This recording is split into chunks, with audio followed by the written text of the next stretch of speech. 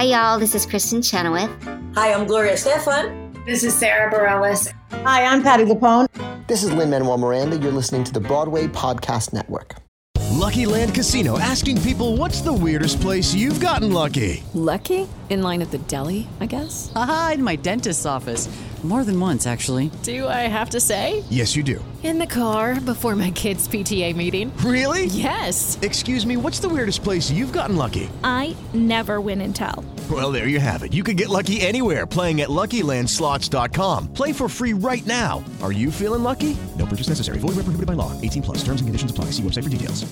Judy was boring. Hello. Then Judy discovered ChumbaCasino.com. It's my little escape. Now Judy's the life of the party. Oh, baby, mama's bringing home the bacon. Whoa, take it easy, Judy. The Chumba life is for everybody. So go to ChumbaCasino.com and play over 100 casino-style games. Join today and play for free for your chance to redeem some serious prizes. ChumbaCasino.com. No purchase necessary. Void where prohibited by law. 18 plus terms and conditions apply. See website for details. Here you go. 1, 2, 3.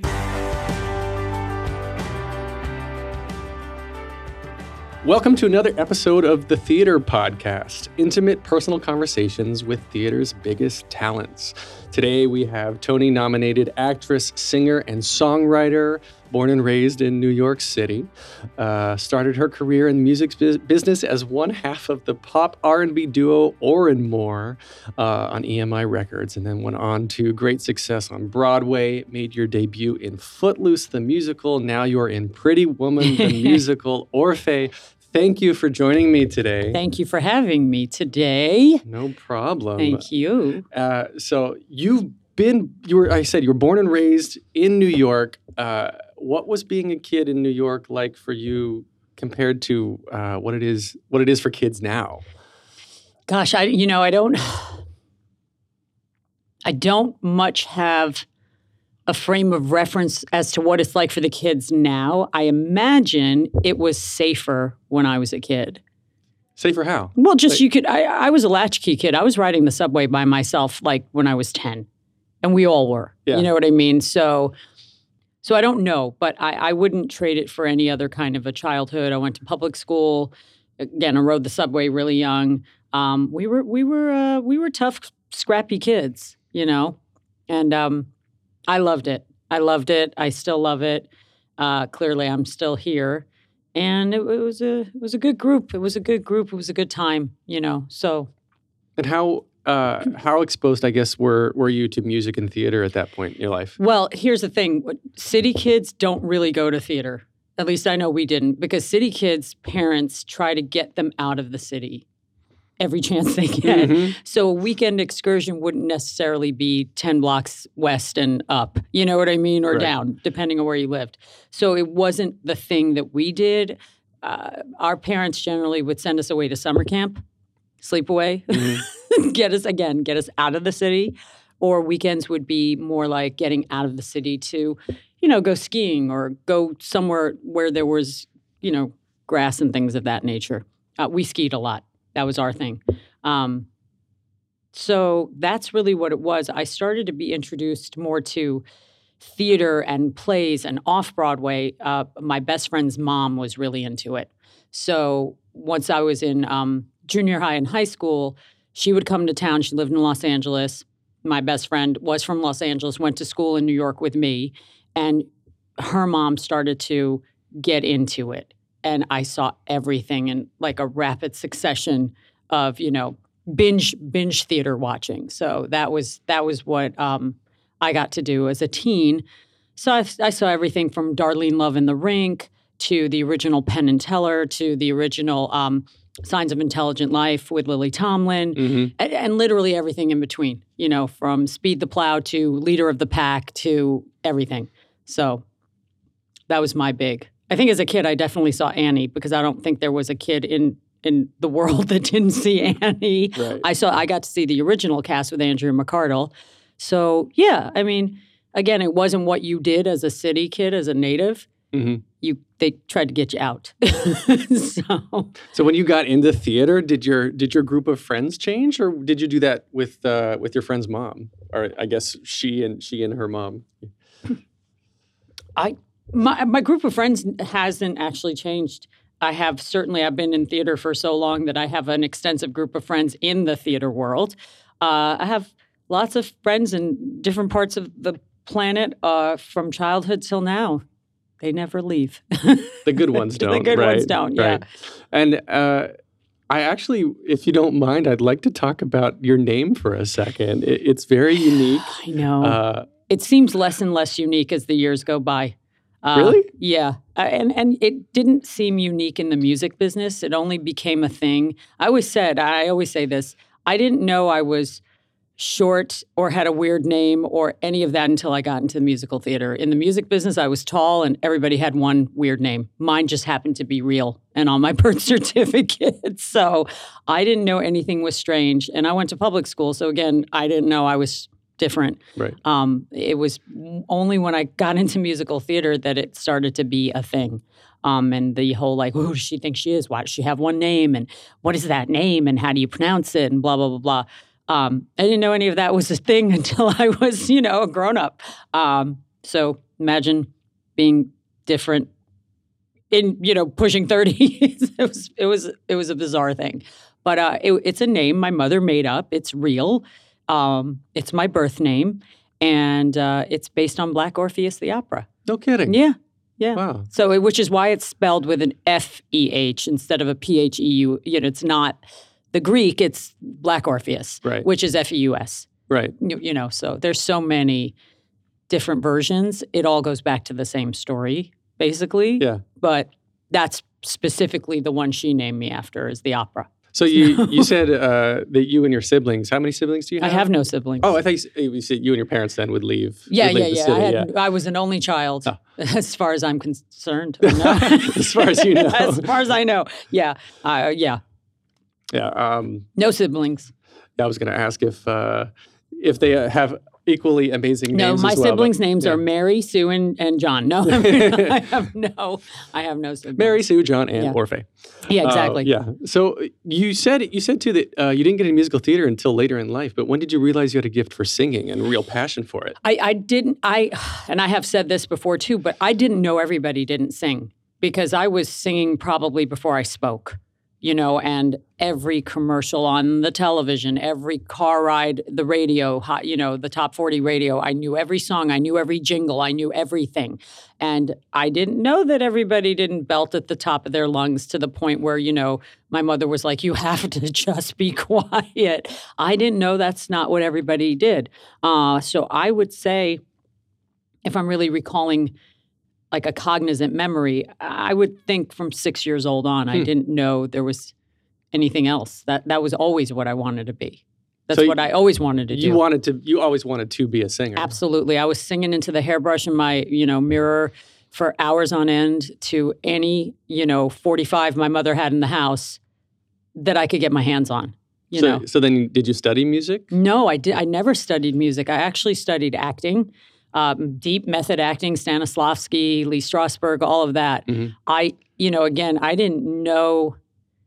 Obviously, I knew. I wasn't. I saw the commercials for Evita and Dreamgirls growing up, but I didn't know that was something I could go and do. I just thought, I'm going to get a record deal. I'm going to get a record deal. I was very tunnel vision, single-minded. I went to performing arts. I got into music and art. It was further away at the time. The schools hadn't merged at that point in time. And I thought, well, this is closer. I can walk to performing arts. I can walk to LaGuardia, actually. But I didn't see that career. I just said, I want to be a pop star. Mm-hmm. That's it. That's all I ever envisioned. That's all I ever dreamed about. That was my single-minded goal because I thought that's where I fit. You know what I'm saying? It just, it seemed right at the time and still does. I still miss it every day.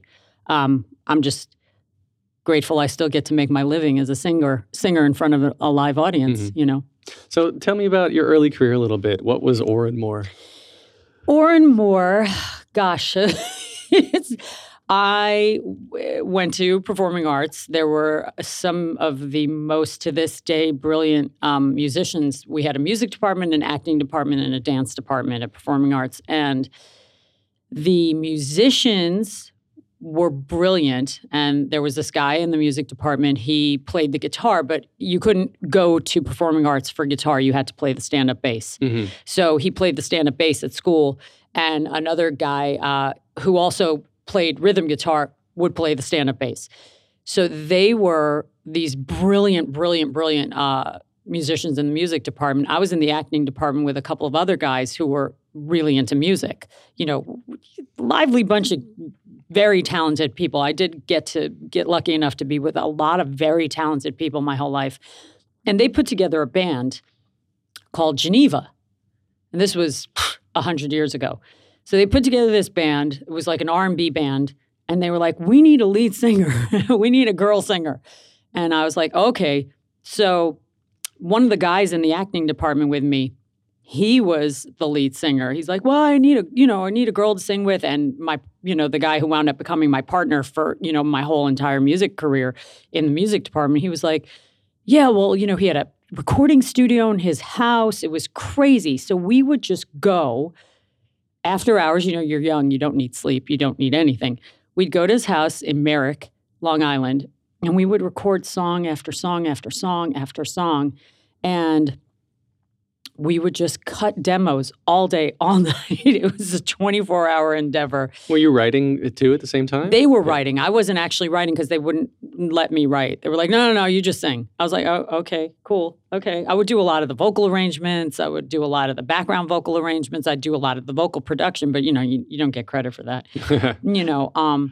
And make a very long story short, Geneva kind of disbanded. And I was the only one left. I didn't kind of run for the hills.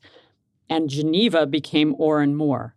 But before Geneva became Oren Moore, Geneva, with just the two of us, not the whole band, not all the guys, put out a 12-inch single back when there were still 12 inches called Life in the Movies. And it got heavy club play. Johnny Dynell, who was the biggest DJ in the universe at the time, spun it. David LaChapelle, who was not David LaChapelle at the time, took our album picture and all our press shots. It was insane. And from then on, it took a few years to get the solo deal because that was just a one-off. It was just a one-off. I'm sure it was a favor to somebody somewhere. I think my partner's dad knew the guy at the label. And I'm specifically leaving out names on purpose, but because I don't know if anyone wants credit for it. But we had this big 12-inch club hit, and then somehow we wound up, again, doing 300 demos. And I'm not making up a number. It was literally 300 demos. And we got rejected by a ton of labels that I wish to this day hadn't rejected us, because I really, again, to this day, wish we had been on Sony with Tommy Mottola at the time. Another smaller label wound up passing on us. So we wound up with Ron Fair at EMI Records. And part of the reason we wound up with him was because he was really open, and we were very young. He was very open to giving us full autonomy. So we wrote, we produced, we did all the arrangements. Mike practically, played all the instruments. We had some fantastic live. Our whole CD was live. We were doing stuff that people didn't do, especially, young, new people didn't do. But he gave us a great deal of autonomy.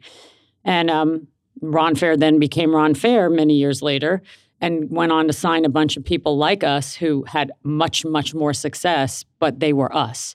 So we kind of just had to sit back and go, wow, she's in my clothes. She's in my hair. She's doing my songs. She's in my choreography and costumes and everything. And, I didn't talk about that for a good decade. I never said hey, so-and-so's me. You know what I mean? Because when you don't have the crazy success and you're on the precipice of that success, you just look either crazy or really bitter. And I was neither, and I'm still neither of those things. It's factual. And a very good friend of mine, Ed Eckstein, he went out to dinner with Ron, and he goes, you get him talking, and he admits that you were the template for every success act he had after that, So make a long story longer.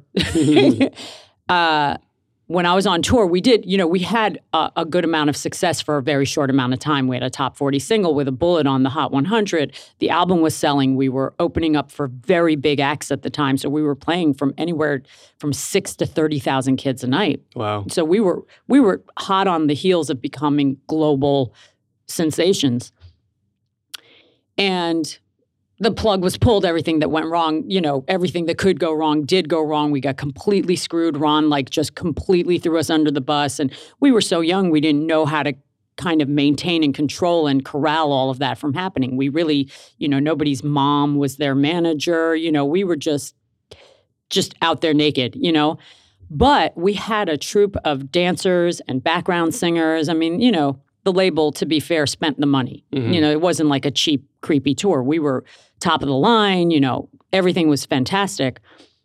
So somehow I wound up with my 2 male dancers, their gig immediately after the whole Oren Moore debacle, and we were on tour together. We were very close, They became Broadway choreographers. They literally, their next big gigs, and they had, these were guys who were dancers in every 90s video you'd ever seen, from, Sweat with CNC Music Factory to Snap the Power. If you saw 5 people, they were in the video and they were my dancers. Right. Okay, so they were like the hot. I always went after the biggest, the best, the hottest of the time, which hence why David LaChapelle was my first photographer. Billy B was my first makeup artist. These are people who are legends now. Mm-hmm. I had a knack. Even as a teenager, I knew I had an eye. So Anthony Ciula was one of my lead male dancers. David Marquez was my other lead male dancer. Anthony Ciula calls me up one day and he goes, "Hey, I'm choreographing Footloose, the musical." I was like, "Yeah, cool. Congratulations." He's like, No. I want you to come in and audition for it. They have a swing position. Mm-hmm. He might as well have been speaking another language to me. I didn't know what a swing position was. I didn't know what it meant to audition for a musical. I had no idea what he was saying. I was like, "All right, you're going to have to really talk me through this." He's like, "Oh, just show up and bring your book." I thought he meant to bring a book to read in the waiting room. Right. Okay, and I'm going, "Bring my book? What do you mean?" He goes, "You have to sing from a book." I was like, I'm still I'm going, "Okay, you have to really talk me through this." And I happened to have Mariah Carey's 90 Unplugged. Mm-hmm. She had made a book from, a songbook. I was like, "Okay, I'll take this. I'll sing if it's over." So I went in my best Rhythm Nation reject outfit. You walk in and everyone's in point shoes and leotards with their hair back. I'm literally dressed like the girl who didn't get in the Janet Jackson video. Mm-hmm. And his choreography is hard. AC's choreography is treacherous. So I'm like in overalls and combat boots and my hat and my, white tank top, and all these girls are like, "Oh my God, what is this? Who is this?" These were not, pop music fans. So they wouldn't have known, her song's on the radio 75 times a week. So I was just auditioned. I sang "If It's Over" by Mariah Carey, and by, I guess, 5 o'clock that night, I had an offer to be the swing. Still didn't really quite know what that meant. Mm-hmm. But basically what it meant was that I understudied every lead character, female lead character, the young ones, in the show. So How many was that? Rusty, Wendy, Jo, Earlene, and Betty Blast. I didn't understudy Ariel. That was the only role I didn't understudy. The other female swing, my friend Janine, whom I'm still very close with, she understudied Ariel and all the adult women. I understudied every other female. Mm-hmm. So I had to know every other part in the show. Not the ensemble, but just the leads. Do you remember what you felt like the first time you had to go on? In the 9 months that I was in the show, I only ever went on once. No kidding. And with no prior notice, she just couldn't make it to the theater that night. And that track required roller skates, a song. So it was literally trial by fire. And I remember going, "God, thank God I can roller skate." That's really what came to mind. I was like, I'm not going to, You didn't have a put-in or anything? No, because nobody knew first of all, that was not the part. That was literally the last part I ever thought I'd go on for. I thought I'd be Rusty because I was like the Rusty first cover. And the girl who played Rusty never called out. She would show up with literally bronchitis and you name it. If she could come on with a drip feed and an oxygen tank, she would. Like, nobody wanted me to go on for them. So, because they knew I'd come from the music business, I could sing, whatever. I was like, you have the job. It's not like they're going to say, hey, by the way, you're fired and we're going to put Orfeh in the show from here on. It doesn't work that way. You can't do that. So I went on. I immediately got my next Broadway show, who David Marquez, my other male dancer, was choreographing. Intense audition period, major, all that. So I got to leave Footloose to do a musical called Fascinating Rhythm that had these little-known actors you may or may not have heard of, Patrick Wilson, Sarah Ramirez, like the who's who of, we were all in this crazy little cast that ran for 32 performances. It was one of the biggest bombs of the 90s in musical theater. Fascinating Rhythm, funky hip-hop, R&B, cool versions of Gershwin tunes. Yeah, that went over really well. Greatest cast. While I was in there, little did I know the entire time I was in there, I was pretty much auditioning to be in Saturday Night Fever, the musical. Same producers, same company managers, same everything. So basically, I did a 32 performance audition for Saturday Night Fever. And that's basically the longest story ever, but that's how I got on Broadway. Oh, no, it's beautiful. And then you met someone else special. I did. Of course, in Saturday Night Fever. I did. All roads now have led me to marrying Andy Carl. And we'll get back to that in a little bit, actually. But I want to ask you first, if even right now, do you still consider yourself a recording artist that's on Broadway, or do you consider yourself like a Broadway actress that writes music and records music? I think if you asked anybody, I'm a Broadway star. I have to get over being reluctant about that. Why? Because I seem to still, I kind of, how you glorify the past? I'm not glorifying it because there was nothing great about the experience other than the experience. All the politics, all the stuff that happened to us, I'm sure a lot of people wouldn't have been able to withstand any of it and kept going on in the entertainment business. I should have kind of been in a fetal position in the corner somewhere, going, oh, what do I do now? But I thankfully am a type of person who doesn't let the grass grow under my feet, and I just keep forging ahead. But I consider myself a reluctant Broadway star and still longing for that big pop stardom, which clearly will never happen. I'm never going to be that, which I had intended to be. But again, I'm very grateful that I was accepted into a world that still allows me to perform in front of a live audience singing. And thankfully, I've been able to do all the pop musicals. You know what I mean? So I get to sing the way I sing. I'm most likely never going to be hired to be in a musical like Les Mis. I'm not. Have you ever tried to sing that music? I can. Yeah? It's just that that's not what I'm known for. Right. And I think it would take a little bit of a stretch of an imagination for the powers that be to go, oh, she has a soprano legit voice and she can do this. I'm also of a very specific mindset that you give the audience what they want. And I know, and I'm very in touch with my audience, I know what they want from me. I know what they want to hear from me. I know how they want to hear it from me. And I know the kind of roles that they want to see me perform in on Broadway.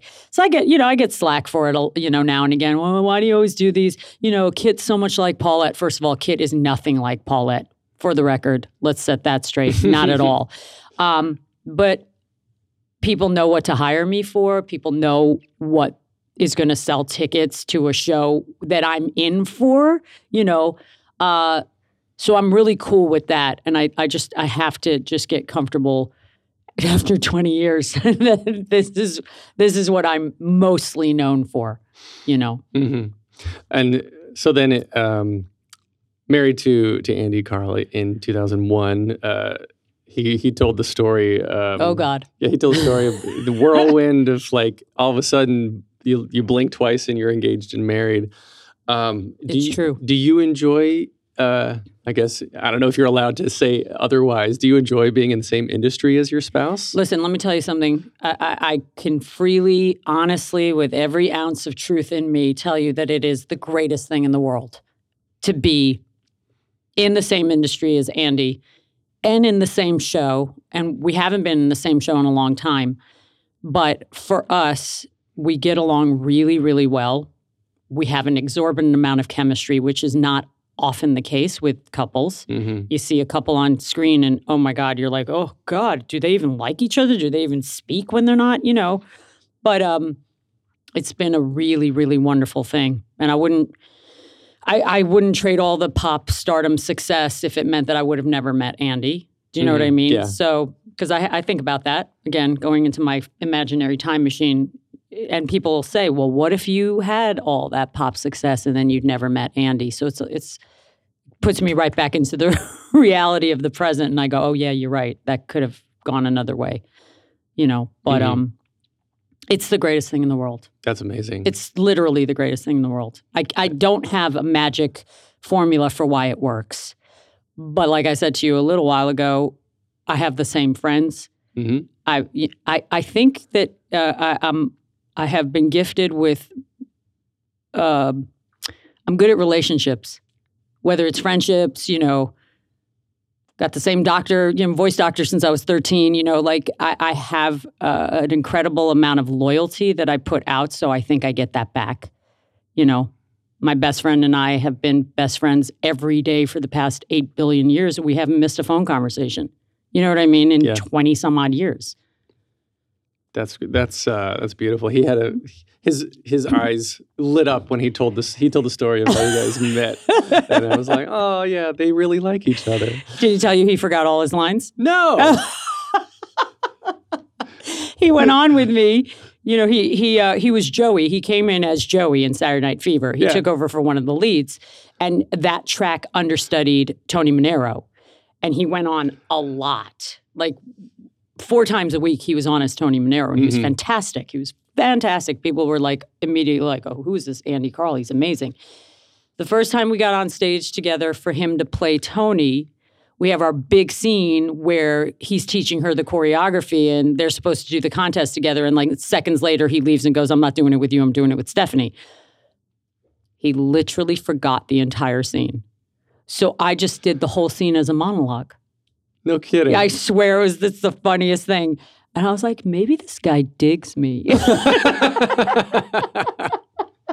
it was great. It was great. I'll never forget it. And I will forever, ever be in debt to the universe for putting me in Saturday Night Fever through being in the 32 performances of Fascinating Rhythm and, Manny Cloditis for hiring me, Stigwood for hiring me. Stigwood handpicked everybody that was in Saturday Night Fever. You had to audition for him. And so forever I'll be grateful because gave me my husband. It's amazing. And you also did Legally Blonde with him. I did. Total fluke. They didn't want me for that show. Really? I was the very last person cast. How did that work? They didn't want me for no matter what. Jerry Mitchell, he knows. He was like, nope, all wrong, all wrong. And Andy was like, and they had auditioned everybody, and I mean everybody from California to Chicago to Miami to New York, and they'd had various workshops with different Paulettes. And Andy just called Jerry, and Jerry and Andy are very, very, very close friends. He's like, Jerry, I'm telling you, it's my wife. You've got to see her. And he finally was like, oh, okay. I mean, because they had kind of struck out with everybody. And I walked into the room and I said, Celtic Moods. And to this day, Jerry Mitchell's like, she said those 2 words and I knew that was Paulette.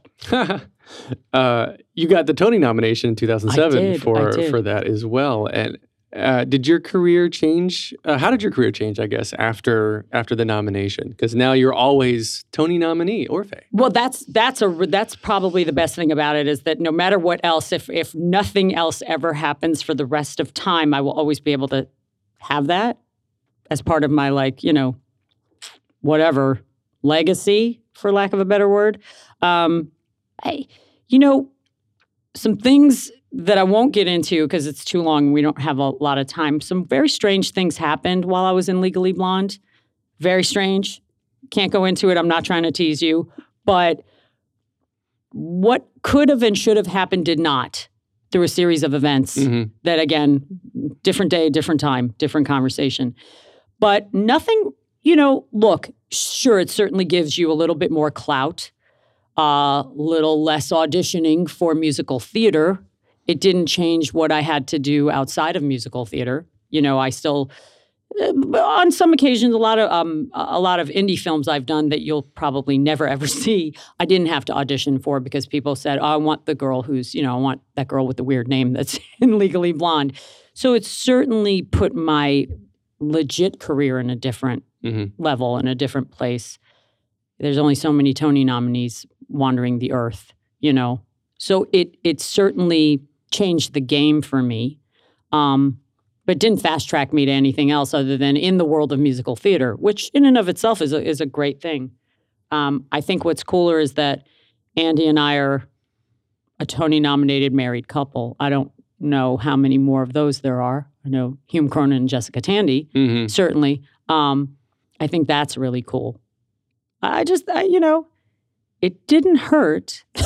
It didn't hurt. It didn't, get me a 3-picture deal with, Sony. Right. Martin Scorsese didn't come rushing at my door. I wish he had. But it can possibly be the gift that keeps on giving. Oh, I hope so. In not the sarcastic way. Yeah. Because look, Jerry Mitchell, when he, optioned and knew he was going to do Pretty Woman, he called me up. He said, you can't say no, you're doing the show with me.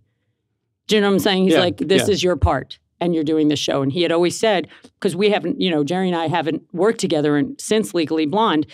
And he's like, when the next right thing comes along, you're going to do it with me. I was like, I don't know if I'm doing musical theater ever again, That's my thing. And he was like, you're doing this. He called me. And I've been with Pretty Woman since the very first half table reading. It's going on almost 3 years ago. Wow. Yeah. I didn't realize it took that long to bring it to the stage. Everything takes that long to bring to the stage. That's what people don't know about musicals. From inception to, hey, let's buy the rights to blah, blah, blah, till the night you see it on opening night on Broadway, there could be 10 years. This was a fast track. Do you know what I mean? Like 2 years from the first table read to opening night, that's a fast track. There were musicals that made it to Broadway that I remember doing workshops for back in the early 2000s that didn't make it to Broadway till like 2010, 11, where you'd aged out of that part. Right. You know what I'm saying? It's like sometimes they take forever. Sometimes they're like that.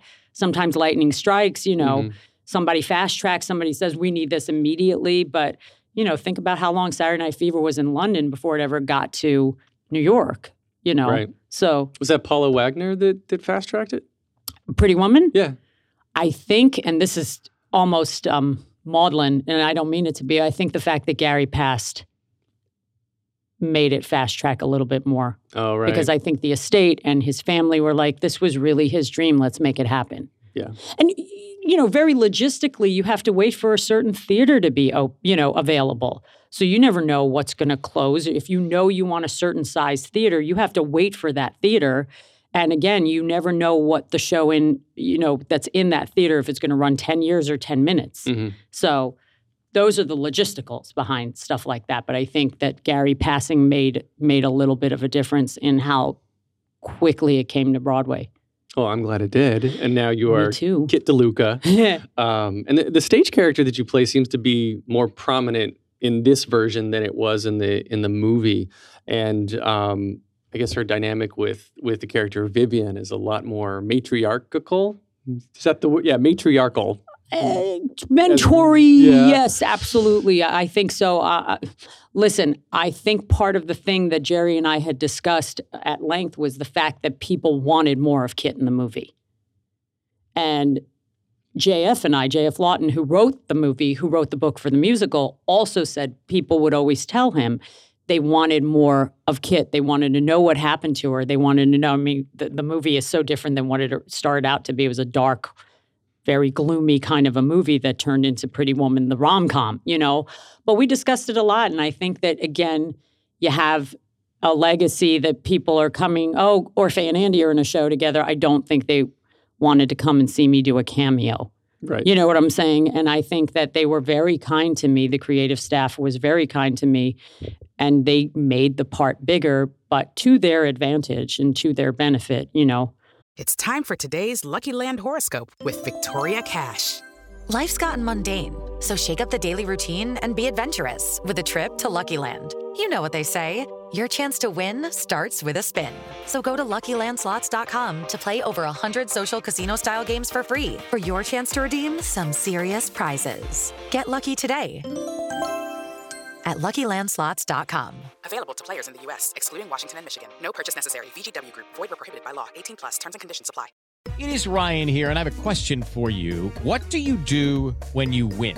Like, are you a fist pumper, a woo-hooer, a hand clapper, a high-fiver? I kind of like the high-five, but if you want to hone in on those winning moves, check out Chumba Casino. At ChumbaCasino.com, choose from hundreds of social casino-style games for your chance to redeem serious cash prizes. There are new game releases weekly, plus free daily bonuses, so don't wait. Start having the most fun ever at ChumbaCasino.com. No purchase necessary. VGW Group. Void where prohibited by law. See terms and conditions. 18+.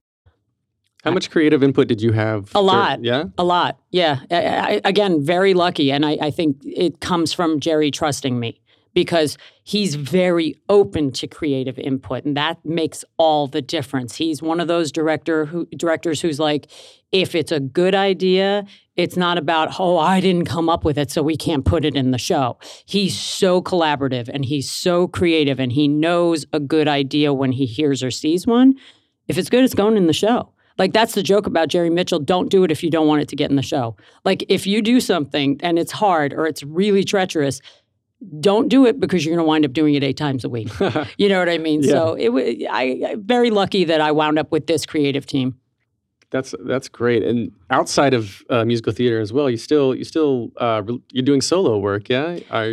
And I mean, you released a solo album in 2008. Yes, that was when I thought Legally Blonde would run a little bit longer and I could sell it in the lobby. And just as my CD came out, all the record stores started closing. So that was bad timing as well. I'm doing a lot more concerts with Andy now. So I think people started to kind of come around to thinking maybe we put on a good show together. Yeah. You know, we don't have as much time now, but it's still a big passion to do concerts. I love it. I love that whole world. I still, enjoy it, and I enjoy working with Andy. I think our couple show is really funny and Legally it changes. Bound. Legally Bound is, it's kind of, you can accommodate it to any venue and change the songs out, and it's complete creative control, which is fantastic. So yeah, I enjoy doing that a lot. And then you sang a song on Michael Mott's album, Where the Sky Ends, which is ironic. I found that when I was researching for today, and I was like, Michael Mott, I worked with that guy. When Get out of here, He really? and I were both at Busch Gardens Oh, in Williamsburg as performers so many years ago. Oh my God. So yeah, hi Michael, if you're listening to this. I'm sure he is, and he's probably freaking out. Yeah. Yeah, great guy, super talented. I told you, I only know really super talented people. It's kind of frightening. Yeah. And do you find yourself, you're still writing, do you find yourself pulling inspiration from recording artists versus Broadway artists or Broadway shows or anything? I mean, I don't know. Listen, again, I get to work with all these amazing pop writers, like, from the Bee Gees to Bryan Adams, who's a mega star, with 1 billion records sold and, every song he's ever done, like I wouldn't even have to look at a lyric. If he handed me a mic and said, sing this, I'd be able to sing it just because it's in my, consciousness. So I still pull from the pop world and the pop inspiration world. If I'm asked to write or produce for another artist, I don't know that anyone's going to call me and say, write a musical. It's not where my sensibilities are. I'm sure I could. It would be a harder stretch, I think. So, and I'm still I'm good at the production side. I will never consider myself this genius lyricist, but I'm a really good idea person. I'm a good, I can know what should be in the verse, what should be in the chorus, but my strengths are in the production, where the vocals should sit, what the arrangements should be, where the string line should be. Like, that's always been my forte. So, and who knew? Do you play instruments? I play the piano and I play the drums. The drums, yeah? Yeah. Yeah. I'm not very good anymore. I don't get to practice, and that's one thing you have to practice. It's like use it or lose it. Right. But yeah, I am a trained pianist and a drummer. So you've got your solo. You've got the solo work. You've got musical theater. You've got the partnerships with Andy and others, and you do TV and film, and you've been on The Good Cop, Law and Order, Sex and the City. What gets you excited? What do you really like to do? Voiceovers. Really? Yes. Yes. Voiceovers excite me. I'm still hoping one day Hollywood will go, yeah, she should be an animated, feature character in all of our Pixar and DreamWorks movies. Yes. That's what still gets me excited. But actually, everything gets me excited. Performing still puts the little bugs in my stomach, and I still get really excited before the curtain hits and the first downbeat goes. And I am absolutely still, it's like every day is like the first day. Anytime I get to perform. Anytime. Seriously. Yeah. Wow. I'm not a jaded old crow. So it's about it. So it's still fresh. 8 shows a week. It's every show. Yes, because you have to remember, and people ask people who do that a lot the same question: how do you keep it fresh? Well, every day there's 1,200 to 2,500 new eyes in that, sets of eyes in that theater. So you have to do it as if you've never done it before, because most of the audience has never seen the show before. I mean, Andy and I get a lot of repeat visitors. But that's a cluster of people. The other hundreds and thousands of people have not seen this before. Right. So you have to play it for them. You have to play the material as if it's new every single time. And like with episodic television, it's always new. It's a different script every episode. So that's in and of itself fresh off the bat. So that's how I do it. That's new great. eyes. That's great. And do you get? I asked Andy the same question. Do you have any sort of reaction, or do you get pumped, or kind of like obligatory feelings about going outside and meeting people at the stage door? I love the people that are literally, this is their special moment, that they've flown in. They've come as a group, excursion to come and see Pretty Woman or whatever musical they've come to see. And, they go, oh, God, can we wait and get autographs and things like that and take pictures? And it is probably the one and only time they're going to do this with that show. I'm very enthused by those people. And then, we get some really great, sweet people, really polite people. You get the random, not so fabulous people. And, the... very ballsy people, but it's like life. It's anything, it's anything. But I've generally, if you ask my fans, I don't really miss many stage door moments. I'm always out there signing.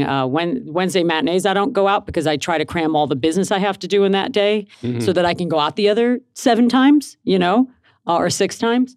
But no, it's again, hopefully it's a new group.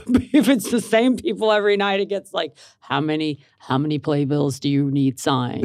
And they know that. They know I'm like, shady that way. I'm like, what, is this your 19th autograph on the same play? You walk out, you're like, hey, Mark. Yeah, basically. Yeah. Poor Mark, there's no Marks. But yeah, I won't say the names, but it's like sometimes they know, and are you sick of me yet? I'm like, no, not yet, but are you just sick of me? Aren't you sick of seeing the same thing all the time? But you get that. That's just the way that the culture is, Yeah. So we'll wrap up here in a little bit, but I have a few standard questions. Okay. So just very simply, what motivates you? Oh, music. Okay. Music in general. If you, what advice would you give to your younger self and the younger people listening now, starting out down a similar path? Gosh, what would I give my...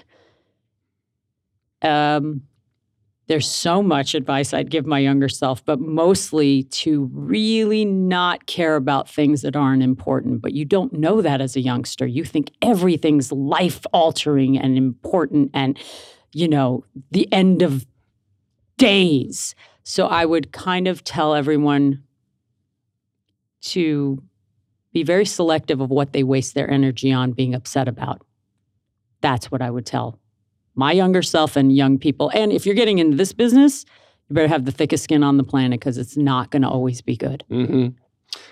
And last question. If you could only see one show for the rest of your life, but you can see it as many times as you want, what show would you see? Broadway show? Anything. Oh, my God. You mean other than Andy on Law & Order SVU?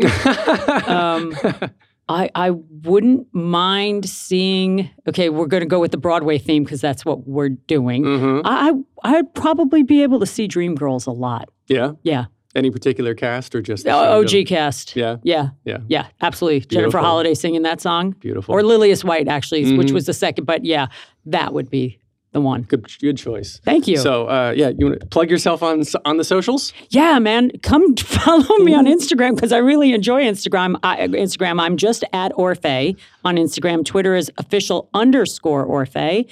And check me out. Facebook is /official.orfeh. Yes. Is that you? Yes. And then YouTube is the official Oh, Orfeh? you guys know the YouTube channel is Orfeh and Andy Carl. Oh. And it's a great channel, and it has everything you'd ever want to see, including like things I shouldn't probably have on the channel, like bootlegs, basically. So you should definitely subscribe to our YouTube channel because I don't promote that very much. And buy the CD, Legally Bound. Yes. Well, thank you Thank you so much for coming. Thank you so much. Again, I'm Alan Seals. This has been another episode of the Theater Podcast. I am on the Instagram and Twitter as well as at @theater_podcast. And of course, big thank you to our friends, as always, Jukebox the Ghost, for this lovely intro and outro music. Please subscribe, share, tell your friends, talk about everything, talk about Orfeh, talk about yes. Pretty Woman the Musical. And thank you again. Thank you for having me. Take a deep breath, make the world a little colorful. Hey, it's Leslie Odom Jr. here on the Broadway Podcast Network to tell you about the Rise Theater Directory, a program of Maestro Music. Rise is a national online resource designed to connect and empower backstage and administrative and creative theater professionals from underrepresented backgrounds. If you work or aspire to work in the theater community, this can help you find your next project. And if you hire theater professionals, search the Rise Theater Directory to find your next team. Create your profile now and get more information by visiting risetheater.org. That's theater with an RERISETHEATRE.org, because only together we rise. Hey guys, it is Ryan. I'm not sure if you know this about me, but I'm a bit of a fun fanatic when I can. I like to work, but I like fun too. It's a thing. And now the truth is out there. I can tell you about my favorite place to have fun. Chumba Casino. They have hundreds of social casino style games to choose from with new games released each week. You can play for free anytime, anywhere. And each day brings a new chance to collect daily bonuses. So join me in the fun. Sign up now at ChumbaCasino.com. No purchase necessary. VGW Group. Void where prohibited by law. See terms and conditions. 18+.